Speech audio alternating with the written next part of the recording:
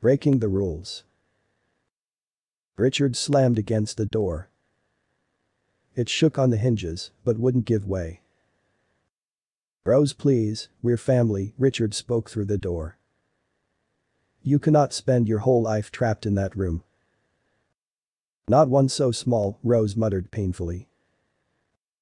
Richard continued his assault on the door till he could no longer contain himself. He flexed his fingers at his sides. A runic symbol began to grow on the wall next to the door.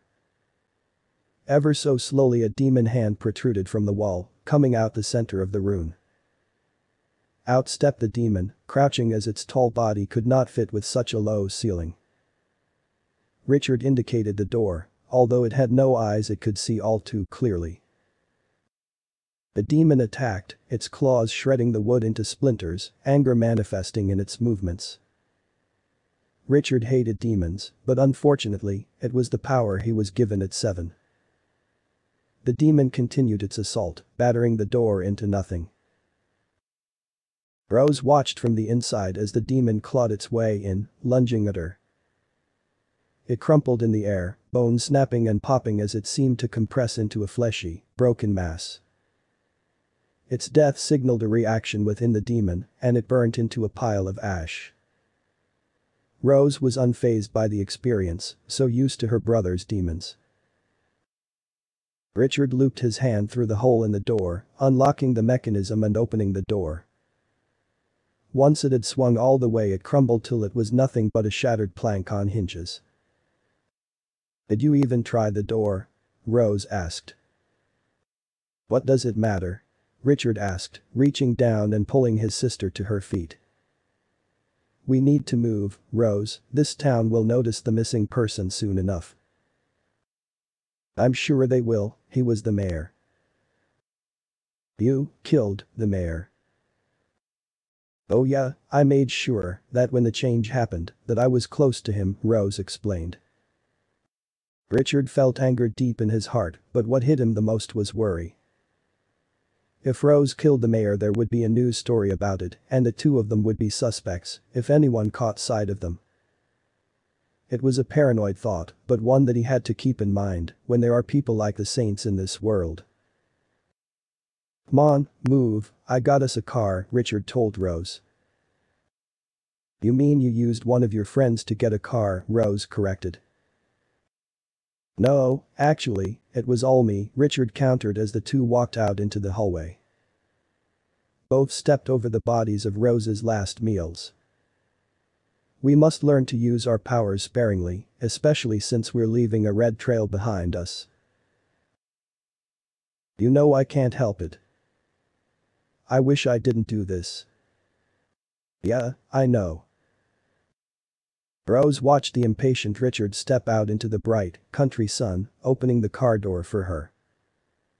Despite all the running, Richard still retained some of his manners. Rose figured it was just patience, but old habits simply die hard. Once in the car, Richard pushed the accelerator to the floor and sped in the direction of the highway. "You miss it, don't you?" Rose asked. "The suits, the ties and the work with criminals." "Those were clients, Rose, and yes, I do miss it, to a degree." "To a degree? You loved it?" "I loved the clean clothes, the one home and the guarantee of food on my plate," Richard exclaimed. Rose faltered for a moment. Compared to her in power, Richard was weaker, but he had anger greater than hers. But those times are long gone. Right now, we need to focus on staying out of sight and learning to control ourselves. Richard stressed the last half of the sentence, looking at Rose with meaning. "I am learning to control it, but that taste for blood won't leave me," Rose explained, losing patience as well. "I can now change on command, to a degree." "And how did that work out?" "Well, I killed that family without bringing the house down." Rose couldn't help a small smile, and Richard noticed.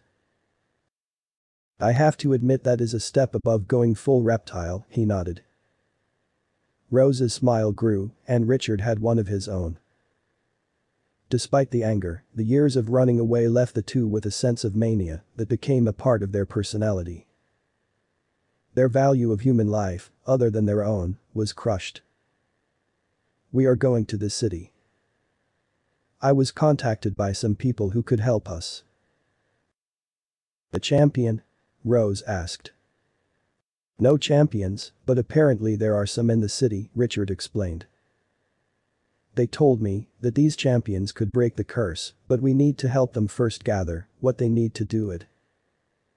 It sounded like a mutually beneficial agreement. "I hope we can trust them. The last warlocks we told about the curse only acted aggressively. I still remembered my teeth crushing their bones. I still remember hearing it." "Don't worry, we are not dealing with warlocks either." "You mean the humans?" Rose asked with a small smile, as if Richard was joking. When he didn't respond, realization hit her. "You can't mean the saints." "I do, Rose," Richard replied. "If they can help us, I am willing to take that chance." "We're warlocks, Richard, they will kill us," Rose explained, a dose of fear entering her system. "No, not with what I promised," Richard told her. "Now relax, if anything goes wrong, I will let you know, and you can get out of there." "You have to be the most stubborn brother in this world," Rose muttered, falling back into her seat. The highway was long and filled with cars, but the scenery would change when the city began to loom in the distance. "What will it cost us?" "We need to betray our own kind for them," Richard told her. "Honestly, I don't see a problem with that. Not like they did anything for us anyway." "My thoughts exactly,"